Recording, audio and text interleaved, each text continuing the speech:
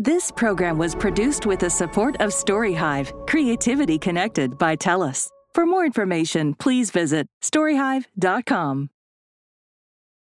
We'd like to acknowledge that we are producing this podcast on Treaty 8 territory, the ancestral and traditional territory of the Cree, Dene, as well as the Métis.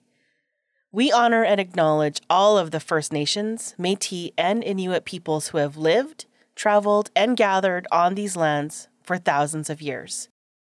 We recognize the land as an act of reconciliation and gratitude to those whose territory we reside on or are visiting. The following is based on a true story that happened in Grande Prairie, Alberta, Canada, in 1918. The story is based on historical primary sources, including surviving case files, criminal reports, and other contemporary documents and accounts. The first-person accounts spoken throughout this narrative are taken word for word from the surviving transcripts. We have engaged voice actors to read portions of these transcripts, and while these quotes have been at times abridged or slightly rearranged for clarity, every word is based on the historical record. Some of the scenes described include details of violent acts. Listener and parental discretion is advised.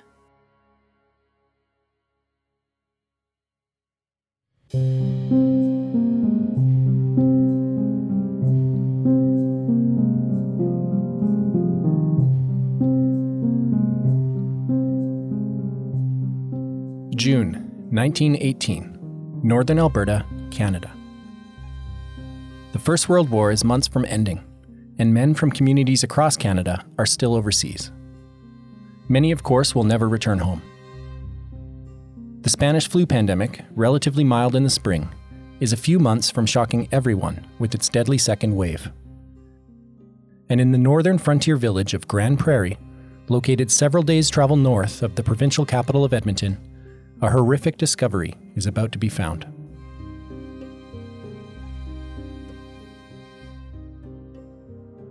The first two bodies were found in a sod-roofed log farmhouse 3 miles northwest of town. Joseph Snyder and his nephew Stanley. Seeing the cabin on fire, a neighbor set off to bring the police. They were too late. The authorities suspected a murder-suicide until more bodies were found a few days later at a second farm. The 1918 murder of 6 would confound the local police, and the investigation would drag out over the next several years, with multiple suspects and theories proposed. Although 2 suspects would eventually be tried, neither of the trials ended in a conviction. In Season 1 of Blood on the Prairie, we'll be exploring this century-old cold case. We'll meet the victims, follow the evidence, and evaluate the key suspects. But we'll also be using the case as a lens to better understand life on one of the last frontiers of North American colonization. We've built our story on the surviving archival history of the case, but we'll also be hearing from historians and archival experts, locals, and surviving family descendants of the people involved. Locally, among a certain set of families, this story has been told and retold, fact, rumor, and myth, all mixed up in a game of telephone lasting 100 years. Yet most people in the now thriving city of Grande Prairie have no idea that Alberta's largest unsolved mass murder happened here only a few generations ago. Although there is tantalizing evidence that suggests several plausible theories, the 1918 murder of 6 has never been solved. I'm Chris Sapola. I'm Chris Beauchamp. This is Blood on the Prairie.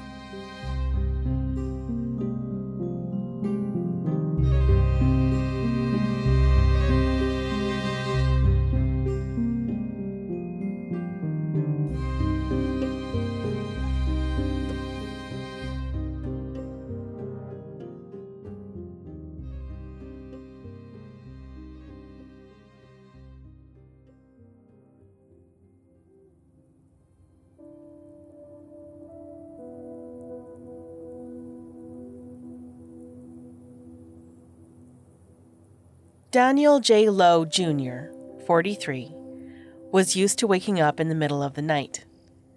Most nights, he'd wake up 2 or 3 times. Sometimes, when he couldn't get back to sleep, he'd slip out of bed, perhaps quietly, so as not to wake his wife Anne and their 4 young children. He'd step to the door of his small farmhouse and look out. He'd breathe the fresh air. Maybe he took a smoke, maybe a drink, maybe nothing at all. Daniel's farm was on the crest of a long sloping plain, and from his doorway, he could see out across a sea of farmland to the south. He could see where the ground rose again, where the farmland ended in the forests of the Wapiti River Valley and the foothills beyond. On a clear day, if he looked at the right spot, between 2 hills, he could see the tiny, jagged teeth of the Rocky Mountains over 100 kilometers to the southwest. On this night, June 19th, 1918, Daniel woke up around 2:30 a.m., although he acknowledged later at the inquest that he didn't look at his watch. He stepped to the door of his farmhouse, and after a minute or so, he heard someone holler. Help! Help! It was coming from the Snyder property, across the road to the south. Daniel thought he heard someone shouting for help, followed by a gruff reply, "I'll fix you!" and a scream, which was cut off abruptly.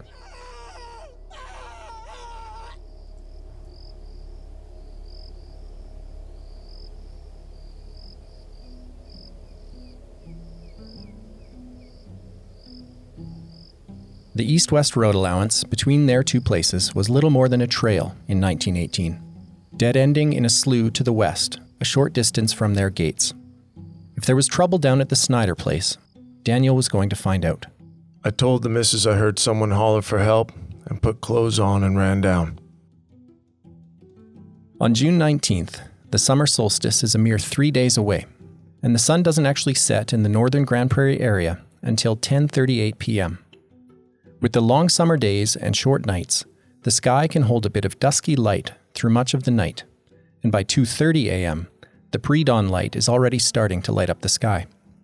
Daniel Lough described it like this while testifying at the criminal inquest a few days later. It was dark below and light above. Dark out, but when you looked up, you could see the tops of trees light. That is, you could see against the skyline, but not below it. Yes. I heard a noise, and it seemed like a man hollering for help. Hollering 2 times for help. And then it seemed to me, I would not swear to it. Somebody else said, I will help you, or I will get you, or I will fix you, or something like that. He had a very gruff voice. Just an instant after that, I heard someone making, and it was cut right off short. It came from the direction of Snyder's house. Were you looking in that direction? Yes, sir, but could see nothing. What did you do then? I stepped in the house. I told the missus I heard someone holler for help. I jumped into my trousers, shoes, coat, and hat.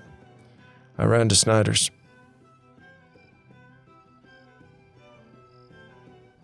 Daniel made his way down to the Snyder's place the same way he always did.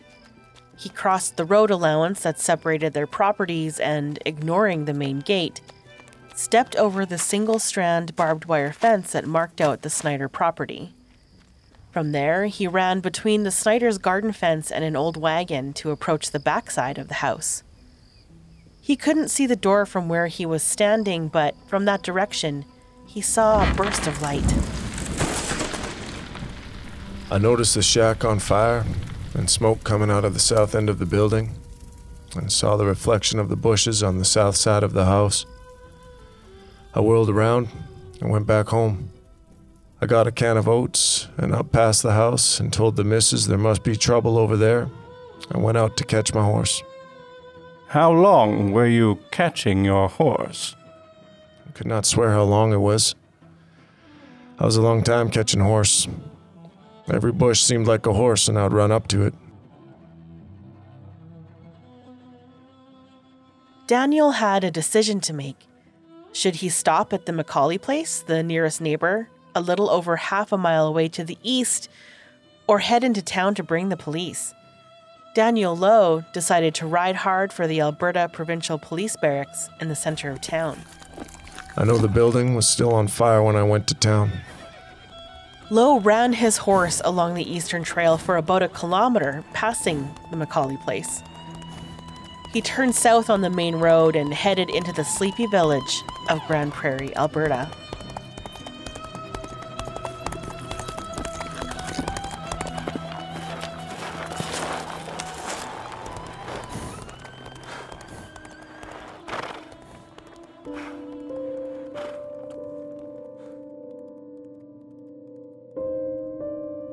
From the Snyder farm, along the road allowances, the ride to town is approximately 3 miles, or 5 kilometers.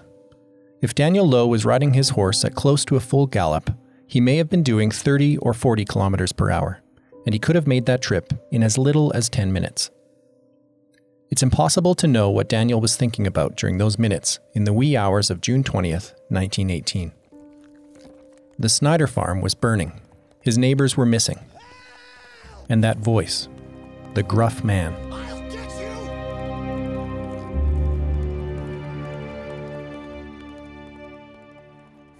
Maybe Daniel was thinking about how he'd just been at the Snyder place the evening before, helping Joseph and his nephew Stanley tend to a horse. Daniel had met Joseph Snyder and his nephew Stanley shortly after Daniel bought the old Zimner place and moved in across the road about a month earlier. As their nearest neighbor, he'd been down there a number of times already in the past month. The uncle, Joseph Snyder, was 58 years old in 1918. Acquaintances described him as a quiet man who kept to his own business. He'd settled in the area about 8 years earlier. His nephew Stanley, 27 years old, had moved in with his uncle the previous October, after spending 5 years working on the railroad. Stanley seemed to get along well enough with his uncle Joseph. Friends described him as a calm young man who never had any trouble with anyone. The Snyders were fine enough people. Quiet. Neighborly. Perhaps Daniel Lough was thinking about the Snyders during his ride to town. Or maybe Daniel was thinking of more personal concerns as he galloped his horse. Maybe he was thinking that the man behind that gruff voice was still back there somewhere. And he'd left Anne and his 4 young children alone back at the farm. Perhaps Daniel Lough was scared for his family. Perhaps he was scared for himself.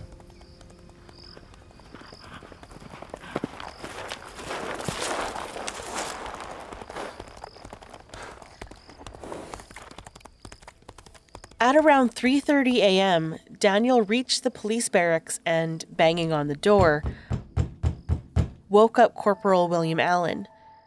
Allen sent Lough over to a local garage to wake up the proprietor to secure a car for the return trip to the Snyder place. Later, the driver, A.V. Thompson, recalled events from that night. Just before 4 o'clock, I was woke by Mr. Lough, and he said that Corporal Allen wanted me to take him up to Mr. Snyder's. He was riding horseback. He seemed to be excited, told me to hurry.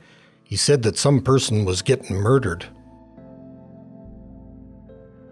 As they turned west onto the road which dead-ended at the Snyder and Lough properties, the pre-dawn light would have already been illuminating the view out across the countryside. And when we got to the top of the hill, we could see the shack burning. It was practically daylight, pretty near twilight. As they crested the hill, they would have seen the Snyder house with its small yard, garden, barn, and stable. They would have smelled and then seen the black smoke rising from the burning building. Across the road on their right, the hill rose up toward Daniel Lough's place. When we got to the top of the hill, we could see Lough standing at the gate. He opened the gate for us. Thompson parked the car by the garden north of the house. Corporal Allen, A.V. Thompson, and Daniel Lough began to investigate the scene. We went over to the building that was burning. It was all ablaze. You couldn't see anything. We came around the other side of the shack to the west, and we saw blood marks there. There's a road that goes right along the north side of this shack, or a trail probably. There's a trail goes past the house to the barn. We came along there to the northwest corner. There was a log, and we seen some blood on the north side of that, and there was a rock with some blood on it. There were 2 marks that went along the west side of the shack to the door, where the door used to be, and there was blood tracks along this trail.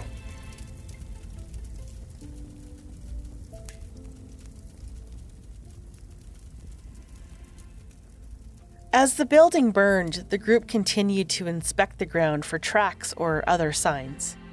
Thanks to a heavy buildup of dew on the mostly long grass, conditions were favorable for detecting tracks around the property.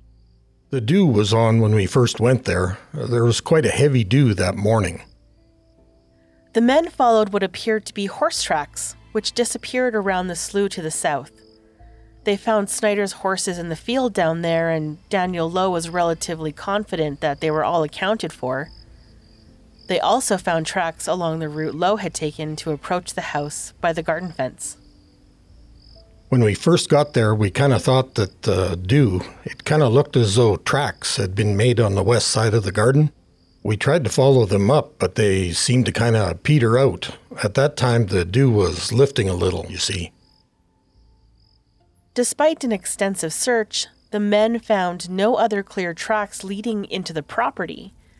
A.V. Thompson later acknowledged in his testimony that it would have been difficult to see the tracks along the main road and gate into the property, since the grass was much shorter on the trails. Returning to the shack, the men saw that the fire had begun to burn down a bit. It was Daniel Lough who spotted the first body, face down in the north end of the still burning building. There, he's one of them now. As A.V. Thompson later recounted. And the wind seemed to drive the blaze down and we could see a body sitting up in there. It was up in the north end of the shack. We searched around to see if we could find any other marks in connection with another body in there, but the fire was too hot. It was burning more on the inside than on the outside, and the roof had fallen inside. At this point, the men spotted what looked like a revolver near the hand of the burned body. Corporal Allen fished it out of the smoldering ashes with a stick. It was still hot to the touch, and the handle had melted away. As A.V. Thompson described, the gun was allegedly found on top of the sod roof that had collapsed over that section of the shack. The revolver lay on top of the dirt of the roof, right back of this body that we could see there. It was back of the right arm. The right arm was gone, and it was about probably 1.5 feet, probably 2 feet seemed to be back of his arm. Right on top of the roof, the sod laying there. A .38 caliber revolver on top of the roof? Either these men were mistaken in interpreting the gun's position in the fire, or someone had thrown the weapon onto the roof before the shack burned. Later, when the gun was inspected by police, they discovered that the fine internal springs had survived the fire intact, supporting the idea that the weapon had been on the roof during the hottest part of the fire. Several witnesses also testified that neither of the Snyders owned a revolver. By about 8 a.m., after 3.5 hours on the scene, Corporal Allen sent Albert Velo Thompson back into town with his car to fetch the coroner. By midday, Coroner Percy H. Belcher had assessed the scene. He found enough evidence to warrant the creation of an official inquest. He summoned 6 good and lawful men to the scene to form the jury, and these men witnessed the collection of evidence at the Snyder farm. He also sent for Dr. Joseph Herbert Conroy, a physician practicing in Grand Prairie, to act as the official medical examiner. When Dr. Conroy arrived in the late morning, the fire was still burning. I went over to the building and saw the building was still burning, and I saw the dead body. I found the body lying stomach down, head facing south, about the center of the shack. The first body would turn out to be that of Joseph Snyder. According to Dr. Conroy, Joseph's body had been burned beyond recognition. The head was raised and was sort of leaning on his hands. The skull was all mutilated and charred from the appearance. There was very little flesh above, about 1/2 the way down the back. During the post-mortem autopsy, Dr. Conroy, working with a colleague, would find a bullet in Joseph Snyder's brain. Bullet channel entered in the right eye and went up into the substance of the brain.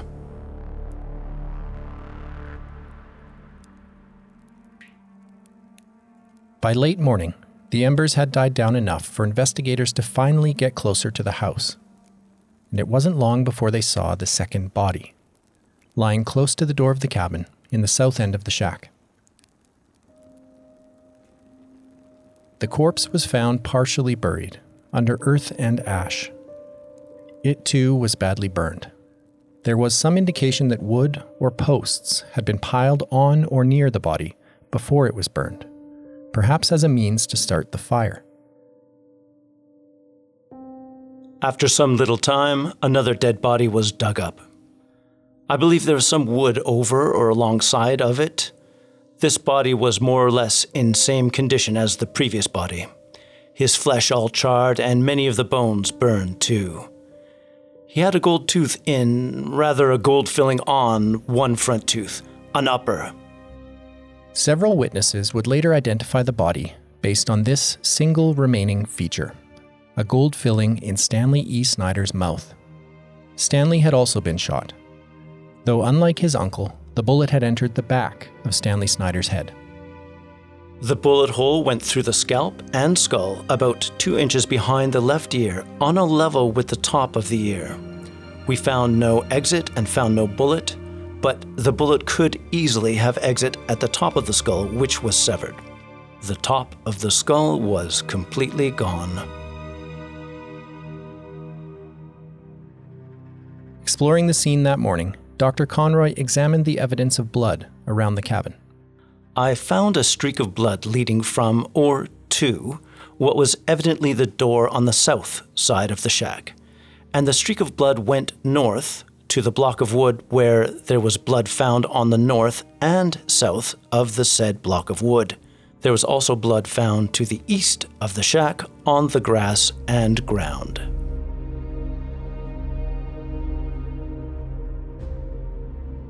Due to the charred remains, the 6-man jury formally requested that a second doctor be brought in to perform the autopsies alongside Dr. Conroy.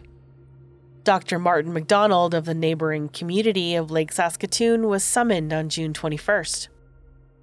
Dr. McDonald testified that the slug removed from Joseph Snyder's brain was consistent with a .38 caliber bullet. In regard to Stanley, McDonald testified that they found a great deal of blood baked on the skin. The bullet had entered Stanley Snyder's lateral sinus.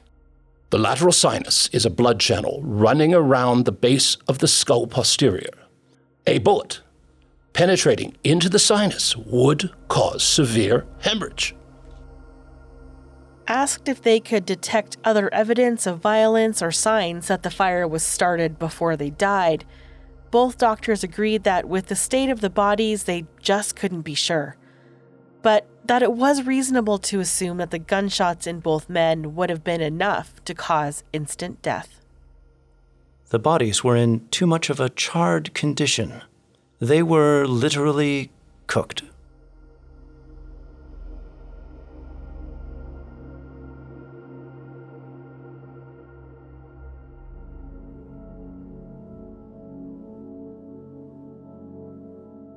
As the fire finally died down by midday, the investigation at the Snyder scene grew to include additional physical evidence. Records on the exact sequence of these discoveries are scant, as the original investigative reports and drawings taken at the scene are lost. But there are several references from the later inquest testimony and criminal trials which point to some tantalizing clues. The only money found was a few dollars in a small leather change purse, which apparently belonged to Joseph Snyder. A mysterious ring of keys turned up, which did not match any of the locks at the Snyder place. There was some indication that wood and oil had been piled on Stanley Snyder's body before the fire was lit, although some thought later that this may have just been debris from the roof collapsing. The .38 caliber revolver discovered near Joseph Snyder was later found to contain 5 spent cartridges. 2 watches were found on the scene, presumably belonging to the victims. Both watches had been burned in the fire. One was damaged beyond telling, but the other still had its watch face intact. The hands permanently stopped at 2:41 a.m. The case was already complicated, and it was about to get a lot more so.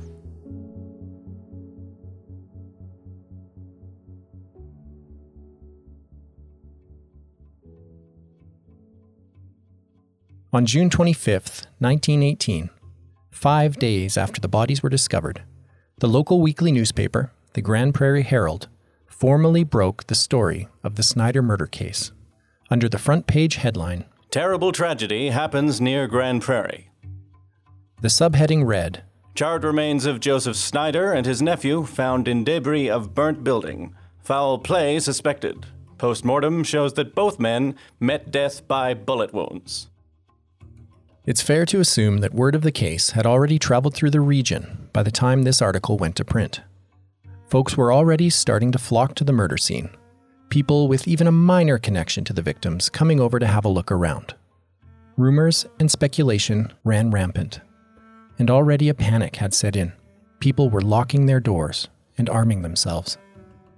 The 100-year-old game of telephone that this case would become was in its first round, and the local news media was all too happy to play along. That the 2 men met their death either by murder or murder and suicide appears certain. Lying near J. Snyder's body was a .38 caliber revolver with 5 empty cartridges still in the chamber, while to the east and west of the house, blood is splattered on the ground in several places. Immediately northwest of the house, signs are very distinct, proving whoever had been bleeding had been dragged and thrown into the building. Inside the house had been piled some fence posts and a quantity of wood in order to start the building afire. The article went on to write about Joseph Snyder's achievements as a settler, and even to speculate about his finances. He was one of the best types of farmers on the prairie, and his crops were considered a great advertisement for the country. It has always been considered that Mr. Snyder carried considerable money, either on his person or in his house, and whether robbing was the motive is still a mystery. There was some evidence found later that Joseph Snyder may have indeed had considerable money, including possibly $5,000 recently wired to him from his brother out east. More on that later, but if Joseph Snyder kept money on his person or in his home, it was never found. The final sentence in the story noted that following their autopsies, both men were interred in the local cemetery. Though their bodies were later exhumed and moved to a new location, they still rest in the Grand Prairie Cemetery, their graves marked by a single headstone. As this edition of the Herald went to print on June 25, 1918, the paper was forced to add an addendum to their front page story. Just as we go to press, word has been brought to town that in addition to the above tragedy, 4 other men have been found dead, presumably murdered, in a shack not more than 2 miles from the Snyder murder.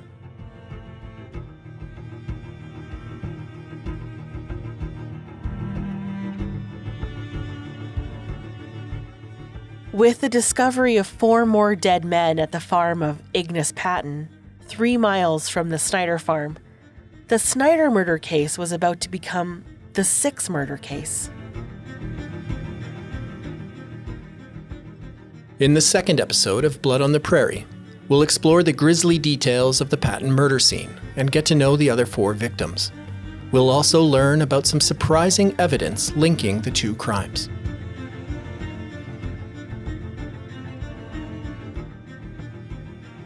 Blood on the Prairie is produced by Chris Sapola and Chris Beauchamp. We'd like to thank the South Peace Regional Archives, the Provincial Archives of Alberta, Alyssa Curry, Karen Simonson, Dr. David Leonard, Brenda Lacroix, the family of Wallace Tansum, Jason Helva, Al Peterson, Casper Towns, Gordy Hackstad, Richard Pizzata, and Laura Beauchamp. Blood on the Prairie was developed thanks to funding provided by TELUS Storyhive. Special thanks to Tara Jean Stevens, Jessica Gibson, and the National Screen Institute. Music used in this episode by Unreal SFX, Matt Stewart Evans, Linus Johnson, Brianna Tam, Michael Vignola, and Yeskel Raz. Our voice actors in this episode included Clint Webb, Scott Maitland, Wade Morrison, Derek Hall, and Cameron Donald. Blood on the Prairie is available on all major podcast platforms. For show notes and access to archival sources and other documents relating to the case, as well as photographs from both the 1918 era and the crime scenes in 2021, find us at bloodontheprairie.com.